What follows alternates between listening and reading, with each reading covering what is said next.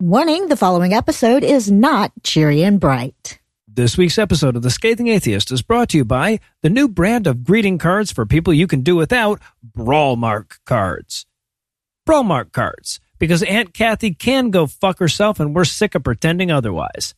And now, The Scathing Atheist. Hey, salut, c'est Pat à Montréal.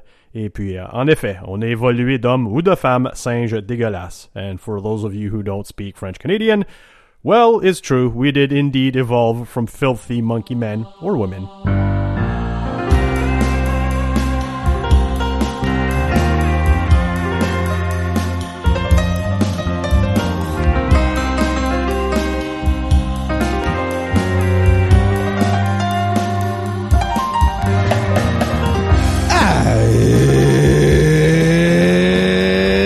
It's Thursday. It's December 23rd. And it's Festivus. That's right. Well, some of us air our grievances every week, but for everybody else, there's Festivus. Some of us make a whole career out of it. I'm Noah Illusions. I'm Eli Bosnick. I'm Heath Enright. And from Carl, the Pug-a-Pegacorns, New Jersey. Hell yeah. Ann Arbor, Michigan, and Waycross, Georgia. This is The Scathing Atheist. On this week's episode, our podcast gets a billionaire sugar daddy for Christmas. Oh, yeah. A third grade teacher considers doing Wintertime for Hitler unironically at a holiday concert. And Tom and Cecil will be here to shit in a few stockings. But first, the diatribe.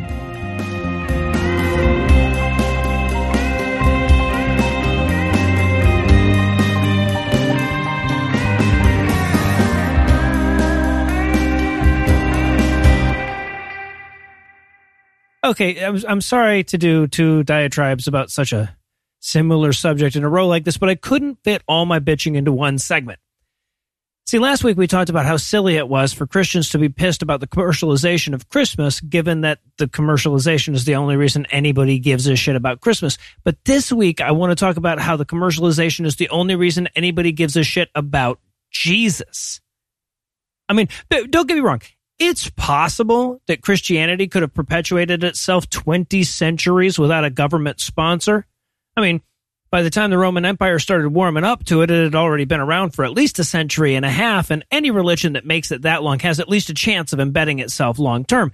But even if it had managed to survive this long, there's no way in hell it would be the world's largest religion. It would be a weird oddity in the Eastern Mediterranean that was noteworthy mostly for being way more into symbolic cannibalism than you like in a religion. Of course, that ain't our timeline. In our timeline, in the early 4th century, the Roman Empire realized that having a uniform religion would be swell, and of all the popular ones available at the time, Christianity had the strongest emphasis on docility. It taught the poor to be satisfied, it taught the victim to turn the other cheek, and it taught the parishioner to render unto Caesar whatever the fuck he asked for. Exactly the kind of religion you need if you want to grease the gears of commerce. Now, there were some problematic elements. Right? Early Christians were a little too obsessed with not accumulating wealth, and their martyrdom fetish swelled to the point of an existential threat from time to time, but it was nothing that the ruling authority couldn't buff out after a few generations. So even if you buy into the origin story where Christianity started off as this well-intentioned effort to help the poor and see the humanity in everyone, you have to admit that for at least the last 1700 years or so, it's been honed into a tool of oppression for the working class. It's a cultural tranquilizer that gives the masses something to think about other than how fucked up it is that their landlord gets to keep so much of their crop. And even if the religion actually started with the ministry of Jesus, and Jesus is the same peacenik hippie that he's portrayed as today, it's been a tool of commerce for 5.5 times as long as it was whatever the fuck they think it was back then. And it's not like Christians don't notice this shit. Hell, they accidentally boast of it. They'll point out how much comfort slaves found in the Bible, or how popular it is for the people in the poorest parts of the world. Of course, they think that's a symbol of how empowering their religion is to everybody. But in truth, it's the exact opposite. Christianity is popular among oppressed people because it was specifically crafted to appeal to oppressed people for centuries. And the effectiveness of that process exploded after the Reformation when decentralization ushered natural selection into the picture. The end result was, and inevitably was, a religion that excelled at subduing the masses to the yoke of commerce. Of course, it's pretty easy to find counterexamples to challenge that assertion, especially as the stock markets adjust to the latest variant that the anti-vax religious assholes have unleashed on the world. But that's just how natural selection works. This was never an entirely conscious process, so there are bound to be vestigial organs and junk DNA that outlived their usefulness or else never had any usefulness at all. I mean, all the religious ideas that sufficiently hinder the needs of the society die out, not all of them as quickly as the ones that actively kill their adherents, but one way or the other, they all die out. Anything shy of that, though, can linger on for centuries and plague the future with the bigotries of the past. But in the end, the purpose, whether intentional or not, is to sedate the masses. And so the result is to sedate the masses. Long story short, even if Jesus was the reason for the season, and he's not, but even if he was, that's no argument against commercialism, since commercialism is the reason for the Jesus in the first place. They're talking about your Jesus. We interrupt this broadcast and bring you a special news bulletin. Joining me for headlines tonight are the joyful and triumphant to my faithful Heath Enright and Eli Bosnick. Fellas, are you ready to come? Okay, just give me a few more minutes, Noah. I'm 40 years old. I am 40 years old. That's how it works. Just want a medium come one time. No, it gets better, though. It gets better. I'm kidding. It doesn't. In our lead story tonight, I have good news about the Supreme Court. I know, I'm just as surprised as you are. But this week, the Supreme Court allowed the state of New York to maintain its COVID vaccine mandate for healthcare workers, even though it doesn't allow religious exemptions, because even Brett Kavanaugh has to occasionally admit that magic isn't real if you're a nurse in a fucking emergency room. Jesus. It's bad enough that, like, Supreme Court doesn't overturn decades of precedent to grant dangerous new unconstitutional rights to Christians as news at all, let alone what passes for good news these days. That's good. Yeah. Honestly, good news is anything short of Supreme Court owns every uterus now in the entire realm, like the Queen owns every swan. Like, if it's not that, that's good Supreme Court news at this point. Yep. Yeah. Now, before we get too cheery, I want to point out that this was by no means a done deal. So Justices Gorsuch, Alito, and, of course, Clarence Thomas all indicated that they wanted to hear the case. And Gorsuch wrote a lengthy dissent arguing that the exemptions mandate was motivated not by scientific evidence, but by hostility to, quote, unpopular religious beliefs, by which he means the even wronger than usual religious belief that the vaccine is made up of ground up fetal cells. What a batshit fucking argument from a Supreme Court justice, no less. If it wasn't for the unpopular religious beliefs, there would be no exemption to not have. Right? That's actually the argument. The fact that I can't even explain the stupidity of the argument without a triple negative should tell you how fucking nuts it is. Okay. Also, why is this hostility argument even a thing? If a public safety law is hostile to your belief system, that's an argument for our team. That's what we think. Yes. You're in a public danger death cult of fucking terrorism. We're saying that. That's our point. Exactly. And I just want to point out, one of the heart-tugging cases Gorsuch hopes we are really going to feel for is an OBGYN he calls Dr. J, about whom he says, quote, sometimes in emergencies, she has to rush into a delivery room without knowing whether a delivering mother is infected with the disease, end quote. What? So it's only fair the delivering mother should have to do the same? Exactly. What's the follow-up? Also, just curious, how many fetuses are we killing in the name of Christian freedom? Are we doing a bunch before? What do the founding fathers think about that? I guess that's the most important thing. Yeah. So bullet dodged, and from the Handmaid's Tale cosplayers, no less. But hey, as a comfort to those religious folks out there, thanks to you creating Omicron, vaccines don't matter anyway. So you lost your jobs for nothing, and you're going to die. You just won't get infected while delivering mothers and their babies while you do it. So, it's up and down. There you go. And in great resignation news, I'm not a big fan of billionaires, as a concept. So consider this. Imagine that you were immortal and you could go back to the time that the Great Pyramids of Giza were being built and you earned 100 pounds of gold every year. And then imagine that you took that gold and you put it in a bag and then you whacked billionaires in the fucking face with it for hoarding money Scrooge McDuck style while diabetics die rationing their insulin. Because seriously, fuck that shit. All that being said, if you're going to have billionaires, and apparently we are, yes. let's hope they can at least use some of their money and clout to tell the Mormon church how hard it can go fuck itself, which is what the richest man in Utah just did in his formal letter of resignation to the church. Oh, so he's not a Mormon anymore. Jeff, I don't know if you're listening, but if you are, did you know that our politics here at the Scathing Atheist match up identically with yours? It's true. It's true. Also, would the Mormon church let you pick a hole? Because we'll let you pick a hole, Jeff. You know what, Jeff? I will not make you pick. I'm not going to make you pick. You do whatever you want. It is a buffet of holes. See, all of the above, indeed. I'm tired of saying it's a buffet of holes. Right, I'm tired Atheist. of you saying that too. Every episode. So in his letter, Green admonishes the church both for what they failed to do and what they do instead. He accused the church of, quote, actively and currently doing harm in the world, end quote, which I guess that's just an established fact. I'm not sure why I said accused, right? He just could have gone with pointed out. Sure. He also pointed out the rank duplicity of the church in terms of its history, its finances, and its advocacy, adding, quote, I believe the Mormon church has hindered global progress in women's rights, civil rights and racial equality, and LGBTQ plus rights, end quote. Which, again, isn't really an I believe kind of thing so much as just an is kind of thing. But it's still a pretty damn big deal when as a prominent voice in Utah is saying it and when the state's biggest newspaper is printing it.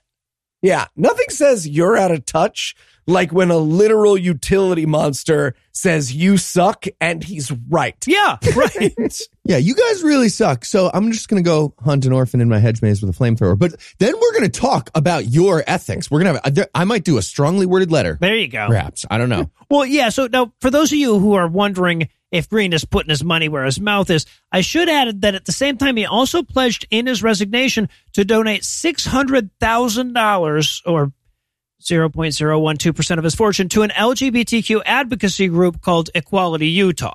Oh, cool. That's almost as much as we raised in Vulgarity for Charity as Not Billionaires. Good for you, buddy. No, That's exactly, great. with a bunch of not billionaire listeners. Now, to be clear, Green is worth $5 billion, and that's way more money than any one human should ever be able to acquire in the world, but it's still a pittance compared to the 12-figure fortune that the Mormon church controls. And as unimpressed as I am with billionaire philanthropy, between the two of them, only one has pledged to spend 90% of their fortune on charitable causes while they're alive, and it's not the one that gained its fortune by promising to spend it on charitable causes.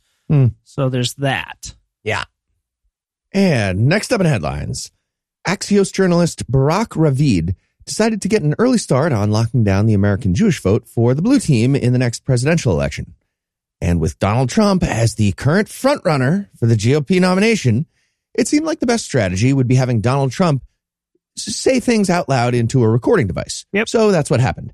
During a recent episode of his podcast called Unholy, Two Jews on the News, Ravid interviewed Trump about American foreign policy regarding Israel.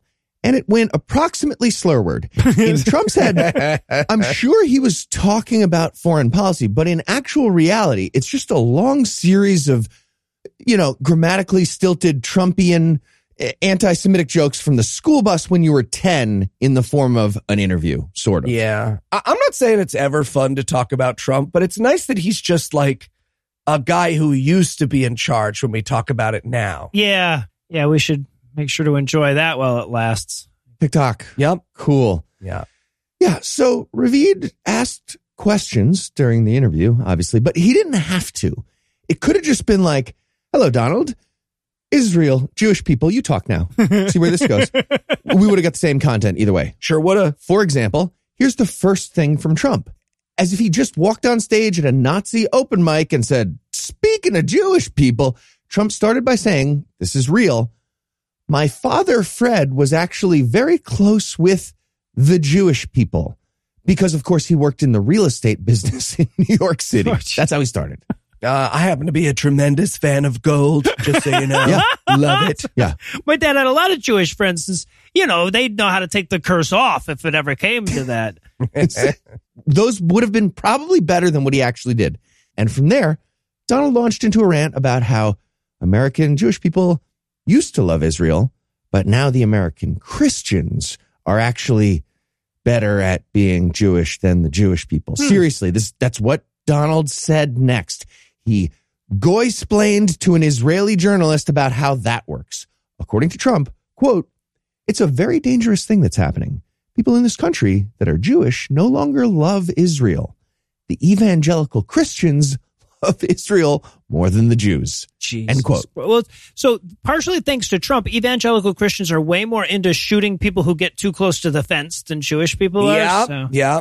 Also, just quick reminder, evangelicals love Israel because when Israel is attacked, they get to get zooped up to heaven because the apocalypse is starting. Yes. So it's kind of like saying David Icke loves the moon the most because he knows that's where the reptilian base is hiding.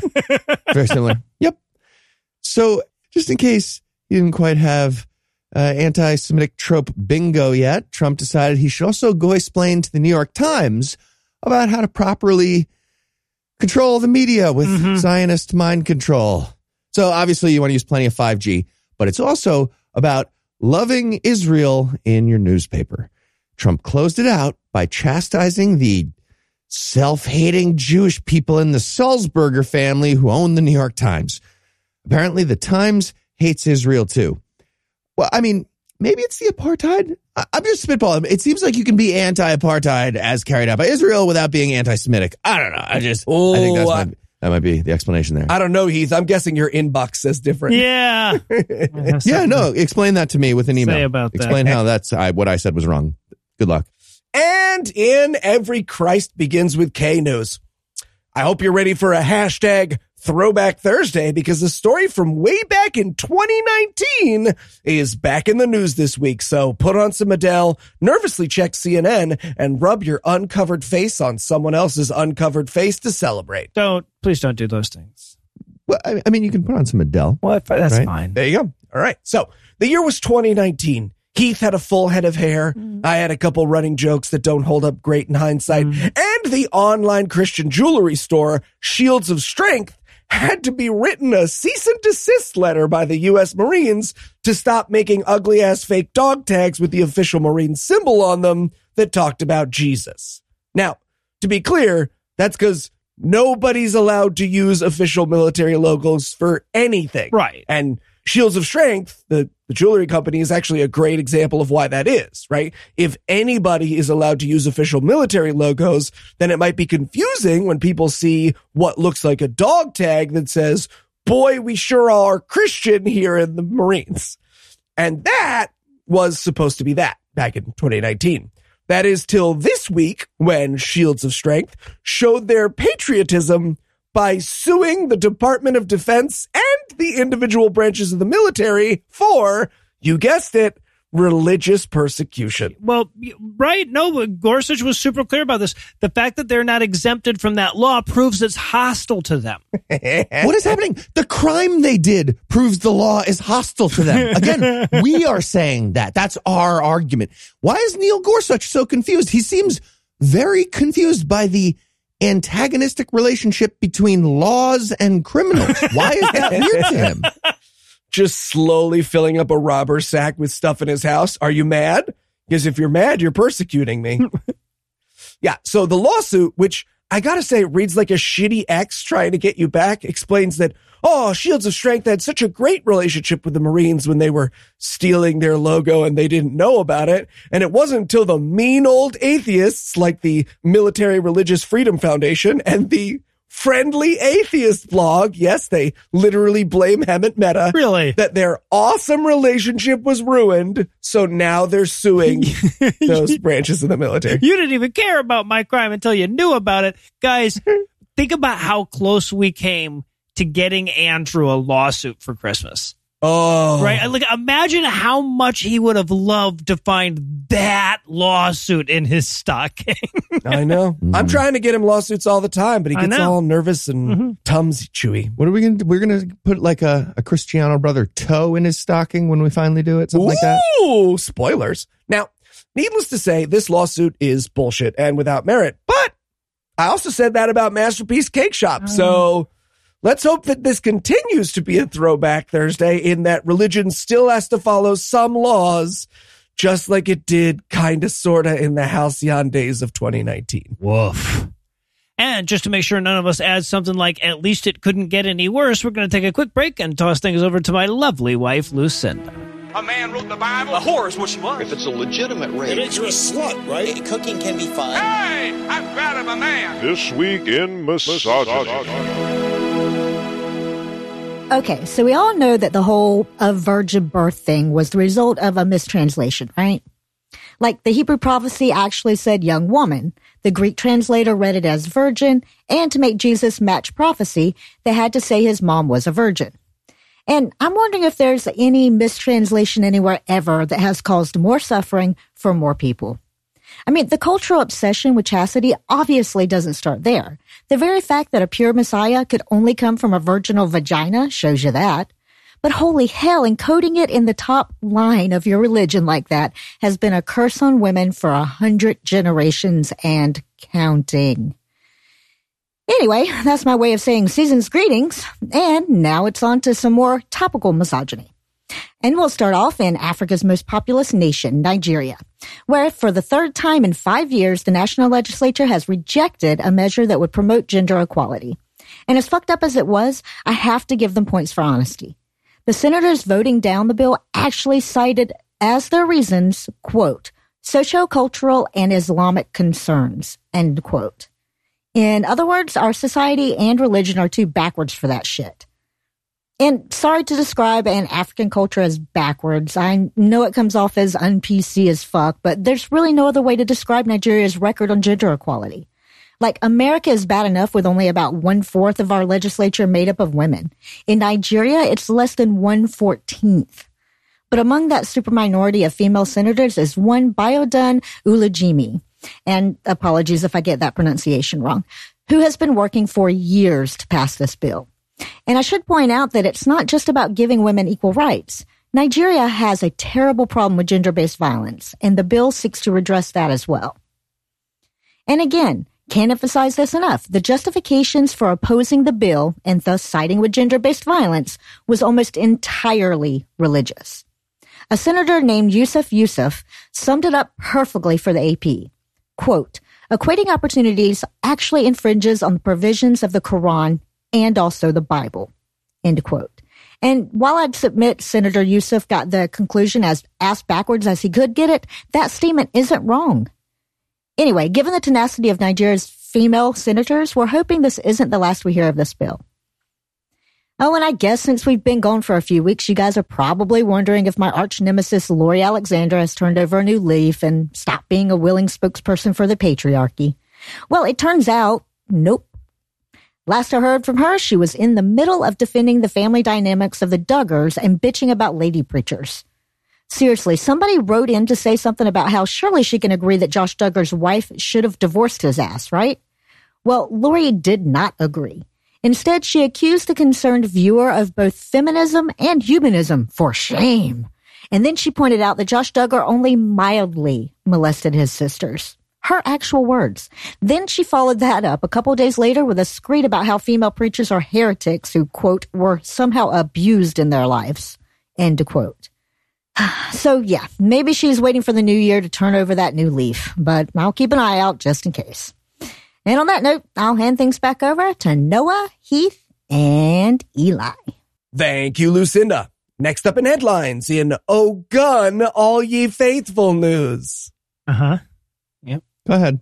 It didn't rhyme. There's not a lot to this story, so if you wanted to appreciate anything right now. Great pun, Eli. Thank you. All right. If one were to look over the legal landscape of America in the year of our not Lord 2021, you might be convinced that we were a nation of extremely devout, Bible-believing Christians who, until recently, were kept in some kind of work camp with only a Charlie Brown-esque Christmas tree to comfort them.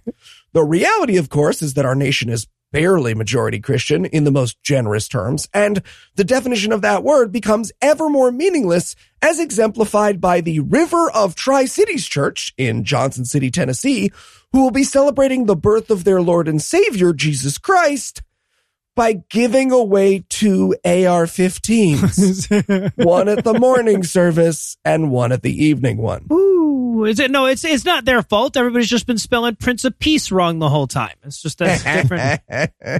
Yes, Pastor Todd Holmes announced the giveaway on Twitter while wearing a shirt, I can't make this up, whose front is a bunch of weapons that spell out the word love. Oh, the shirt might as well just say, Dear Noah, Heath, and Eli, don't forget to add jokes about me inserting these guns into my rectum for the purposes of sexual stimulation. Jesus. P.S. These are lady guns. I'm not gay. These are lady guns on my shirt. This is a weird shirt that I'm still reading, apparently. The shirt is done now. Meta shirt. And look, I point this out because I wanted to do the gun all the faithful pun. But it's important to keep in mind that these same people giving away guns to celebrate the birth of the Prince of Peace lose their fucking mind every time a cup is red. Right? These people have waged a war on the sentence happy holidays since time immemorial. So next time your shitty uncle tells you there's a war on Christmas, maybe tell him to start at the churches giving away weapons of war. Yeah. And in lock and load of shit news tonight. God, I love this story so much. I was so happy with this. Evangelical pastor and Planned Parenthood's top involuntary donor Greg Locke took time off from melting down Dunkin' Donuts sugar crystals in a spoon this week to declare a Mexican statue as a harbinger of the end times. The chimerical statue is on display outside the UN building in New York City, and Greg Locke couldn't help but notice that it looked an awful lot like the legendary beast of Revelation. Well, except for the 2 horns of a lamb and the feet of a bear. Sure. But it also only has one head. Okay. And it's the head of a jaguar instead of a lion. Kind of losing it. Also, it has eagle wings, which aren't mentioned in Revelation, only Daniel. But other than every single detail mentioned in the Bible, it looks exactly like the beast from the earth. Nailed it, yeah, Greg. Do you think he workshopped that at home first? He was like, can't help but notice those leopards in front of the New York Public Library. Nah, you know what? I'm going to go with the UN one. That's stretching too far. Hey, Greg, there was a literal wave of scorpions last month. Right? You want a harbinger of the apocalypse? Maybe the time when a city got attacked by a wave of fat-tailed scorpions whose Greek name means man-killer after God created a giant storm. How are you not using? You're so bad at your evil job. That's so easy. So the statue in question is a type of Mexican art called an alebrije, which is a colorful, chimerical creature that dates back to the 1930s. Super popular in Mexico, and for good reason. They're fucking awesome. They have a big-ass parade in Mexico City filled with them. And this one was apparently presented as a symbol of Mexico as a guardian of world peace, which is a tad overblown, sure. But it's a long ways from demonic, but that's not how Greg Locke saw it. Greg, give me a call. I have a way of pronouncing that statue that will tear a podcast audience apart, buddy. Look me up. Wow. It's a pretty deep cut there. That's so deep. When you recorded that, your mic was still pointed at your desk instead of your face. It was. And then you gave me a third of your company. It was a really weird decision on our part. Now, cool. Granted, the way that Greg Locke first saw this statue was almost certainly underneath a headline on CBN's website that said, quote, UN sculpture looks a lot like the end times beast referred to in Daniel 7 and Revelation 13, end quote, which is fucking wrong. It looks like neither of those things at all. And neither of those things look like one another either, by the way. The only common threads are chimera and feline. But if Greg Locke let facts get in the way of his sermons, he couldn't exactly have sermons, now could he? So during a sermon he did last Sunday, he paranoiaed, quote, did you see that statue they put in the UN in New York? That is predictably prophetic. Okay, man. It's all prophecies are predictable, Greg. That's the whole thing with those words. Yeah. Or do you think the UN has like a high batting average of predicting the future with statues? Is that what you were saying? He might. He goes on, it's right there now. Face of a leopard, wings of an eagle, paws of a bear. It's there right at the UN. Again, to be clear, he just described both the beast of Revelation and the statue wrong. Revelation says face of a lion. Statue doesn't have a paws of a bear. He continues, quote, read your book. God damn it. quote, I'm about to buy me some plane tickets to New York because I'm going to the statue and I'm going to get me a live Facebook video. Yes. You got the wrong one saying I won't. I'm going to do it. God done told me I'm going to do it. I'm going to go to New York City, USA. Wow. Okay. We murder everyone who says, I'm going to go to New York City, USA, right before they come to New York City, USA. You get murdered in New York City when you say that. Like, I'm not trying to be predictably prophetic, but yes, I am. Yeah. That's what happens. Yep. He concludes, quote, I don't care what that masked up demon-possessed governor has to say about it. I'm going to climb up on that leopard head, and I'm going to preach this nation that if we don't turn and we don't repent, God is about to level the whole thing, ladies and gentlemen. End quote. Please come to the COVID epicenter of the United States. Please. So, there you have it. Look for a video coming soon of Greg Locke yeehawing his way through a sermon atop a Mexican leopard statue, regardless of what the voices in his head might have to say to the contrary. Further bulletins as events warrant. Okay. But guys, not just Omicron, but that also means that I could feasibly costume up and hang out with Greg Locke. Mm-hmm. I'm just saying, it's been a while since I've tasted Christian eyeball and I got the hunger. Oh, so what you need to do is dress up like a leopard with eagle wings and the paws of a bear. That'd be the seriously, I will do that. I will show up. If he announces a date, please tweet that at me. Me and Anna will make a costume and I'll show up and just look hurt in the background of his sermon. Yeah, Rachel could help with that. She could probably do that. Absolutely. We'll get the whole team. Yeah. This is a red alert. And finally tonight, in Who Started All the Wars on Christmas News? Jesus, this story. It turns out there might be some anti-Semitism still going around in the United States. Even after Donald Trump explained to all the American Jewish people how they can be way cooler and avoid all that bigotry, still happening apparently. And last week, we got possibly the most shocking version of anti-Semitic insanity I can imagine. Like, okay, seriously, try to think of the craziest possible example. You're not even close. Here's what actually happened. An instructor at a public elementary school in Washington, D.C. had a third grade class do a reenactment of the Holocaust to learn about the true meaning of Christmas. Every single word of that sentence is as impossible to predict as the last. Right? Right? Yeah. Now, but to be fair, the most shocking version of anti-Semitism that I imagined was the thing those third graders were reenacting. So I feel like I won. I don't know if won is the right word, but we all win. That's tricky. Yeah. So I can't stress this enough. This is all real. This really happened. In the year of our Lord 2021, a class of third graders, that is 8-year-olds usually, it was led through a LARPing campaign about the Holocaust. They were told to act out firing squads and the digging of mass graves. Some of the students were cast as victims of gas chambers, and they were told to act out that type of death with physical space work. This all happened. I'm a bacon.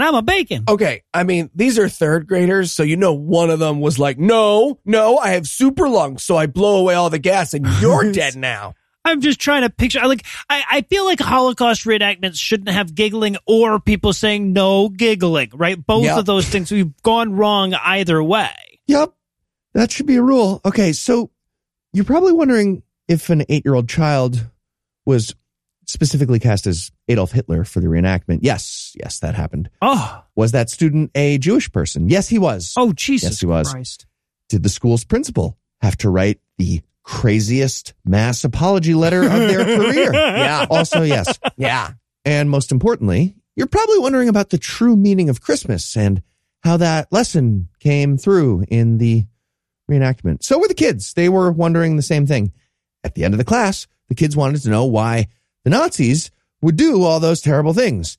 And the instructor said, quote, real quote, this is real. This is so unbelievable that I messaged Heath last night before I recorded. And I was like, hey, Heath, is that a real quote or is that a joke that you don't clarify? And I almost followed up by saying it can't possibly be a real quote.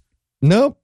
This is what really happened. The kids asked, why would Nazis do all those terrible things? The instructor replied, quote, because the Jews ruined Christmas. And then the instructor added, don't tell anybody about our fun little class today, right? Just between us. This reenactment of genocide will be our little secret. Yep. Okay, so there's lots of debate these days about what type of curriculum is appropriate for public schools. That's a big thing. One side is worried about critical race theory because America has become way too politically correct and woke and oversensitive about bigotry. The other side is worried about Christian neo-Nazis reenacting the literal Holocaust with 8-year-olds in order to teach the very important message that the Jews ruined Christmas. Yep. So, yeah, both sides and all that. It's tricky to parse it all out. Just keep in mind that the one side, if you're having trouble parsing out the sides, the one side has a teacher saying the Holocaust was a reasonable pushback against the war on Christmas. That's what one side has on their team. Jesus. And while we all reflect on the fact that Nazi reenactment was literally taught to more elementary school kids this year than critical race theory, we're going to close the headlines for the night. Heath, Eli, thanks as always. Jumanji. And when we come back, Cecil will join us for some lighthearted insults, and Tom will explore the darkest parts of our inner selves with painfully honest descriptions of the human condition. It's his thing. That's what he does. That's his thing.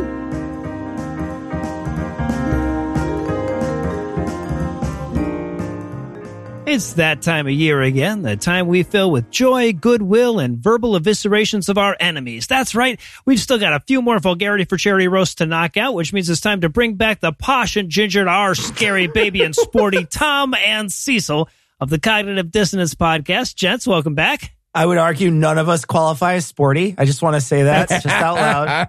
Can I call posh? I have no soul, so I'm ginger too. All right, that's accurate. It's accurate. Souls aren't real anyway. You're good. No, there's look, scary baby and sporty. It's so obvious which is which on our team of those right? that we're just Heath is absolutely going to be sporty. That's fine. It's the reach. Before we get going, I play sport. I don't. It's not all tall. It's reach. It's reach advantage. That's what it is. It's reach He's advantage. a good goalie. Yeah, no, it's fine. That's reach. But yeah, all right. Yeah. So probably the best basketball player here. I was on the college volleyball. Also okay, reach. I hear it. Volleyball's high. That's tall. It's tallness. I've done. I don't know if you. Right. Yeah. I was a jockey for a minute.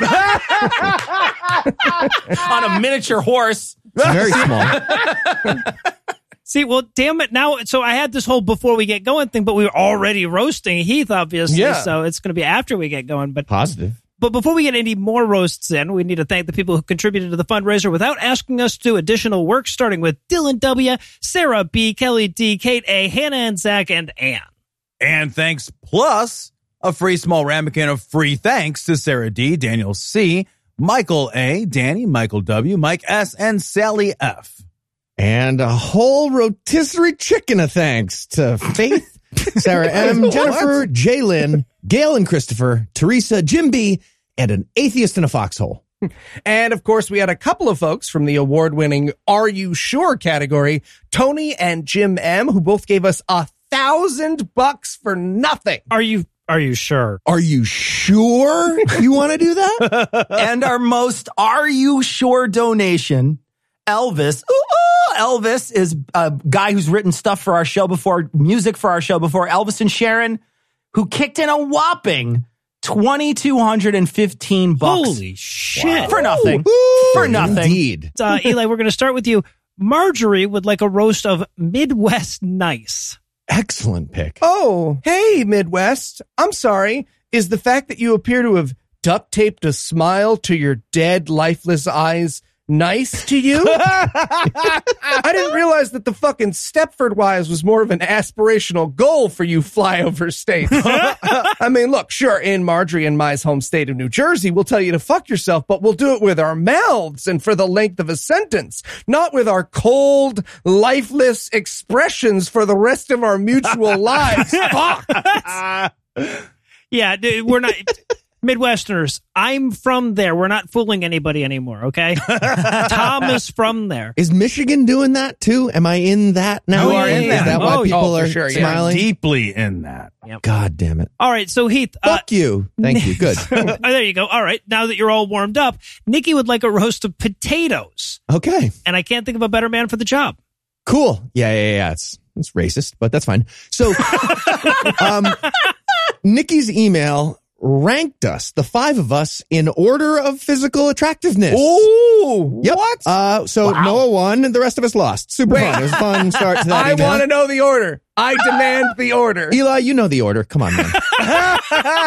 Hey, if I won, then we do not know the order, okay? Noah first, the rest of us lost. It's fine. So also in that email, we are told that the genius, very extremely amazing, inspired idea for roasting the potato was from Nikki's husband. And we were told that her husband does not enjoy puns. And, I totally agree, Nikki's husband. I am not a fan of puns either. I tuber out on wordplay. I burn out on wordplay. He did it. You can't just build. You can't just build an entire bit around puns and wordplay. Would I just keep doing that? Yes. For this whole time? No, keep in mind just how important you are to me for who you are. You're important to me. Keep that in mind. It's gotten to the point where Trussit gets to a better joke, and I'm not just spending this whole time giving you the fingerling. So just believe that I'll get to that next year. I am standing and applauding right now. Bravo. Maybe you should have reconsidered your order of attractiveness. I don't want to go next now. This is Swaz. Fuck you. All right. I got one for you here, Noah. Nathaniel would like a roast of the Alaskan congressional delegation. Oh, just tee me right up. Why don't you? Yeah, that's going to be Lisa. No, I have a real conscience. You just don't know it. It lives in Canada, Murkowski. The senator, smart enough to know better, but dumb enough to let us know that she still knows better. Of course, there's also Dan, I'm smiling with my human face lip Sullivan, whose past accomplishments included leadership positions in the National Economic Council and the National Security Council in the administration of one George W. Bush, famous for his stellar handling of economics and national security. And, of course, Alaska's sole House member, 25-term Congressman Don Young. Term? Not year? Term. Yes, term, yes. What the fuck? Yeah. Yikes. We definitely don't need limits on that. We don't need limits. No. It's called elections, Tom. It's called elections. You guys are ridiculous. No, so he's an ex-never-Trumper. It's an interesting position to be in. Never. Never works. Never works different than that. He once blamed Alaska's national disgrace of a suicide rate on government handouts. What? Because you know how having the ability to make ends meet is so highly correlated with suicide? It's like that. Sure. Yeah, that's math. Also, Don Young, he looks like if Santa decided to start an MLM instead of doing the toy thing. Oh, he does. All right, I got one right back for you, Cecil. Sarah would like a roast of the people who are responsible for Glenn Youngkin's election. So, Sarah, you ever watch a sporting event and it looks like the refs really want one team to win over the other? That's America. The refs all across the country have been penalizing one side. Illegal voting, perfectly legal voting. Illegal voting, 15 yards. We closed down all these polling centers in black neighborhoods. Roughing the ballot box. No more vote by mailing. You have a 15-minute vote window on Tuesday afternoon. Right. Sorry, 15 minutes.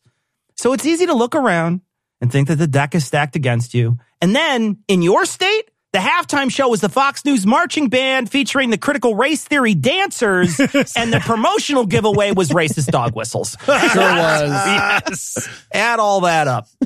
All right. And Tom, Dan gave you a bit of a choice here. He would like a roast of Joseph Merkla, Jenny McCarthy, or Robert Kennedy Jr. Your choice. Oh. All right. You know, it was hard to pick between these three at first, and then I thought about it. I realized I absolutely had to pick Jenny McCarthy. Clearly, all three of these assholes have time and again poisoned the well of the most valuable category of disease avoidance we have ever created. But Jenny McCarthy used the mom card to subvert and undermine the credibility of vaccination. And that's what makes everything she has done so much worse. Moms get an enormous amount of responsibility and even more shit, that's to be sure, but they also have an immense amount of social capital.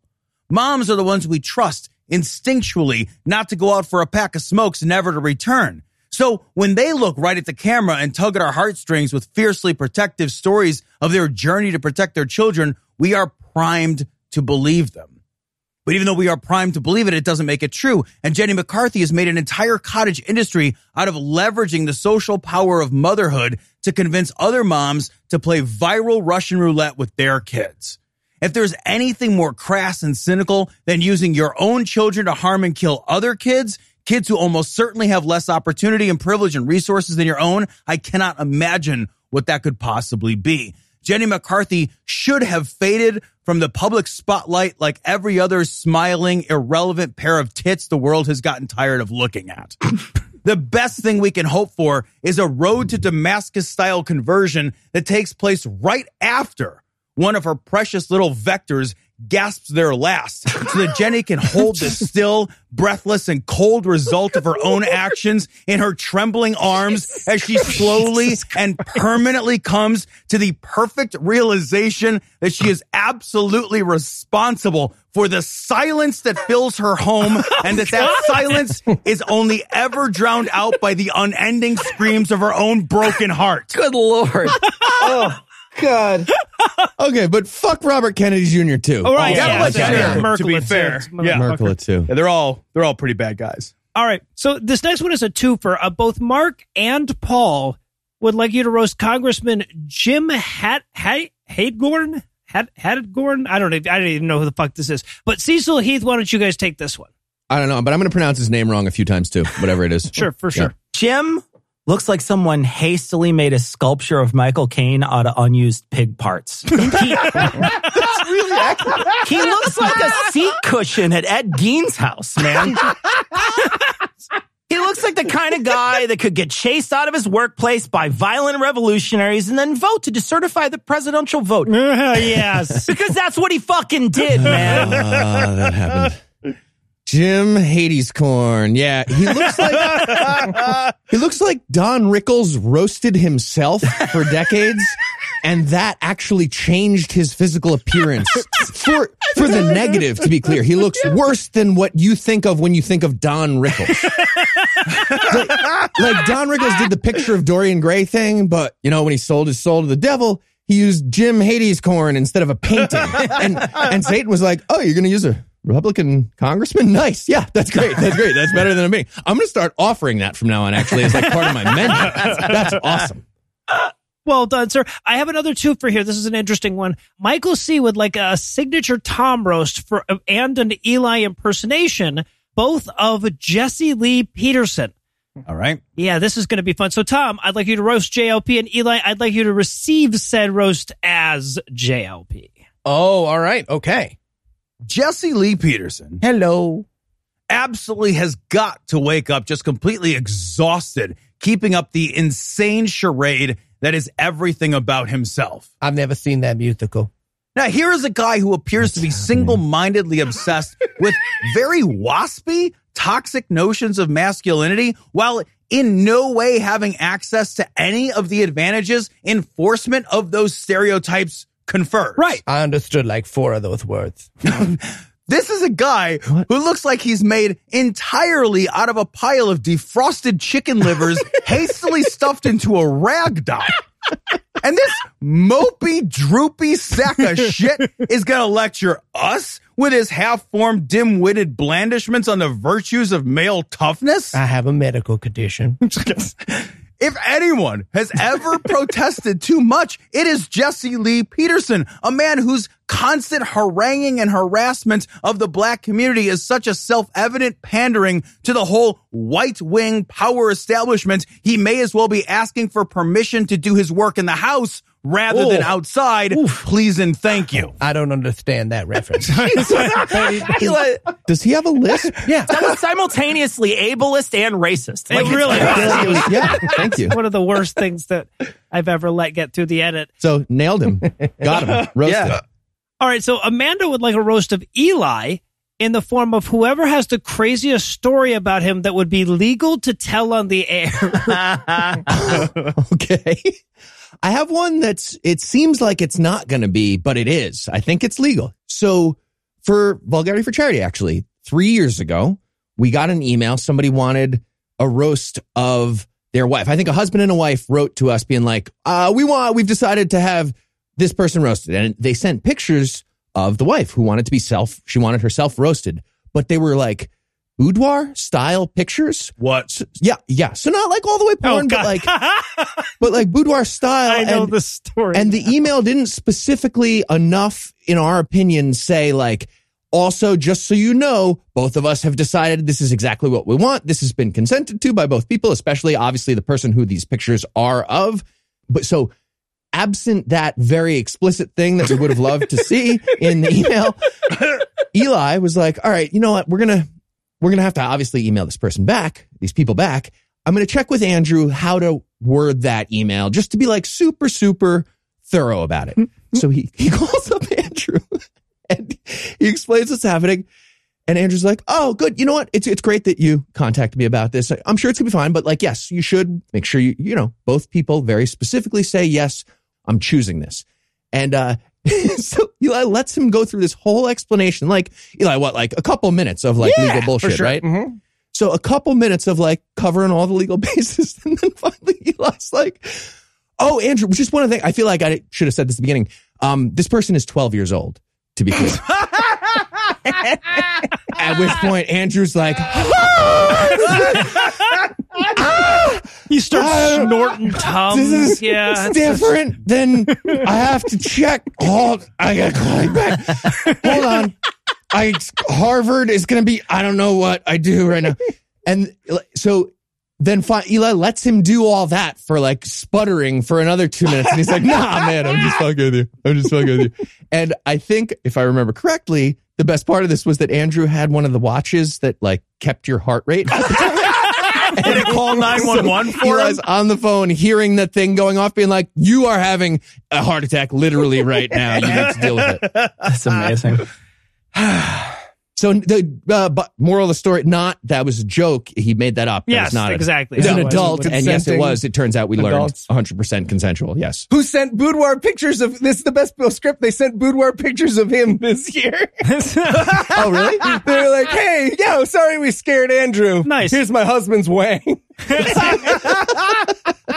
right, I feel like Amanda got her money's worth on that one. I got another special request for you, Eli. A Seattle Exmo would like you to roast Brigham Young as Brigham Young in your Donald Trump impersonation. What? Ooh, all right. I think this calls for a doodly-doo. In diddly-dee it does.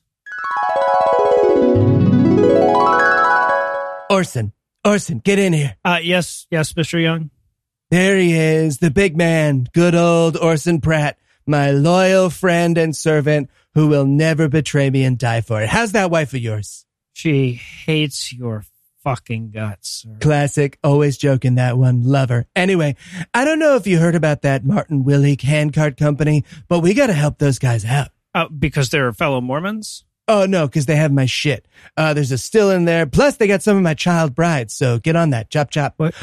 Oh, speaking of chop chop, how's the genocide going? I mean, good.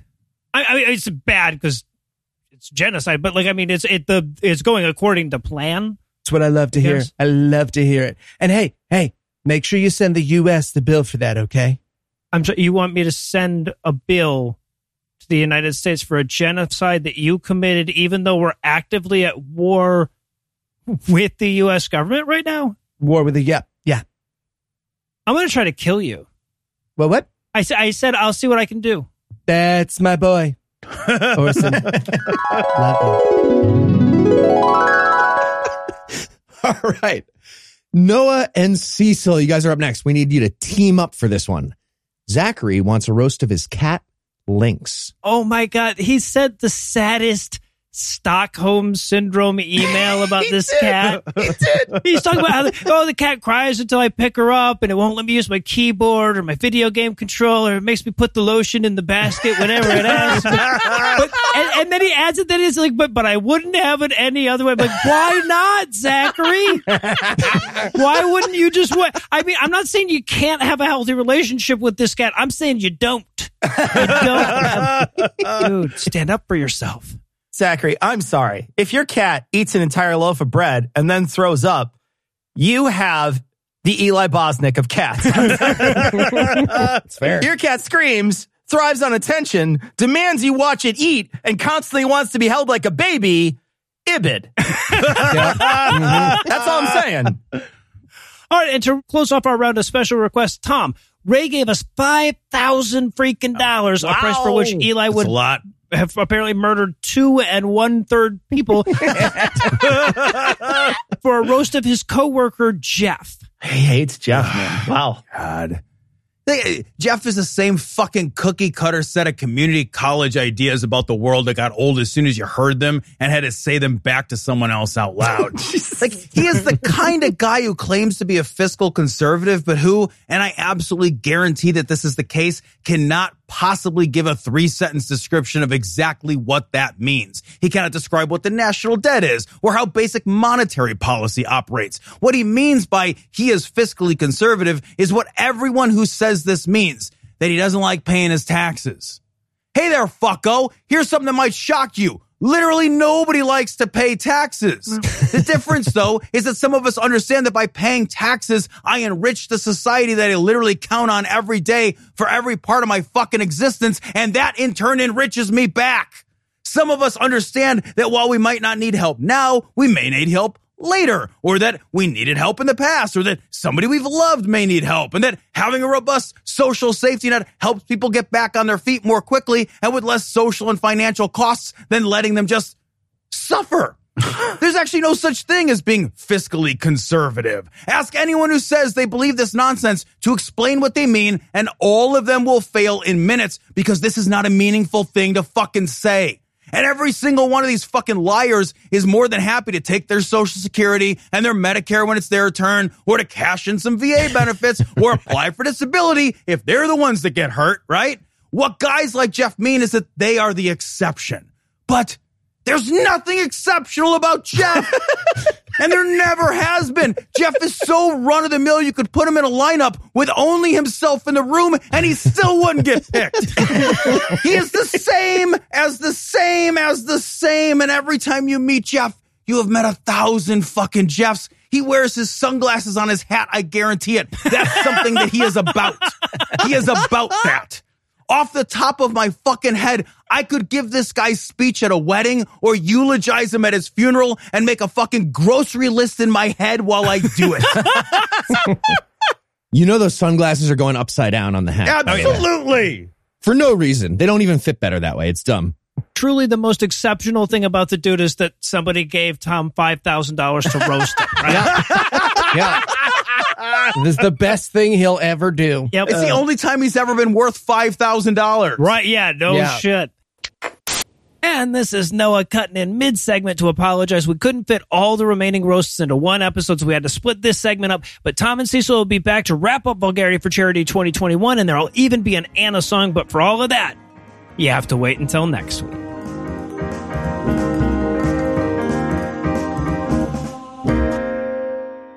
Before we settle in for a long winter's nap tonight, I want to wish all of you a happy holidays and a very merry plain red cup. But seriously, be safe and push your Republican relatives away with a poll. Even if they say they're vaccinated, don't trust those motherfuckers. They say all kind of shit. Anyway, that's all the blasphemy we've got for you tonight. We'll be back in 10,022 minutes with more. If you can't wait that long, be on the lookout for a brand new episode of our sister show's Hot Friend God Awful Movies, debuting at 7 a.m. Eastern on Tuesday, and an even newer episode of our half-sister show Citation Needed, debuting at noon Eastern on Wednesday. Obviously, I can't put the bow on this thing until I thank Heath Enright for being merry, Eli Bosnick for being jolly, and Lucinda Illusions for being bright. I need to thank Tom and Cecil for all the work they put in and are still putting in to make Vulgarity for Charity so successful this year. Also want to thank Pat in Montreal for providing this week's Farnsworth quote, but most of all, of course, I want to thank this week's handiest helpers, Henry, Jared, Mitch, Taryn, Renee, Dan, Arthur, Kievar, Melissa, Slightly Sarcastic Teacher, Royce, Daniel, Other Daniel, NC, Infidel, Pierced Freak, Jasper, Veronica, and Z, who are so naughty it's nice. Together, these 18 lean, mean, blaspheming machines inched us ever closer to our crazy billionaire dreams by giving us money. Not everybody has the money it takes to give us money, but if you do, you can make a per-episode donation at patreon.com/scathingatheist, whereby you'll earn early access to an extended ad-free version of every episode, or you can make a one-time donation by clicking on the donate button on the right side of the homepage at scathingatheist.com. And if you'd like to help, but you got enough shit to worry about, I get it. Take care of you. It's that time of year. Legal services for this podcast are provided by the law offices of P. Andrew Torres. Tim Robinson handles our social media, and our audio engineer is Morgan Clark, who also wrote all the music that was used in this episode, which was used with permission. If you have questions, comments, or death threats, you'll find all the contact info on the contact page at scathingatheist.com.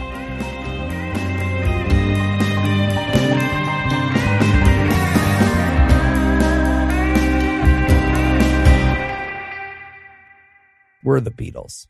I see. I've often said that. I've heard you say it.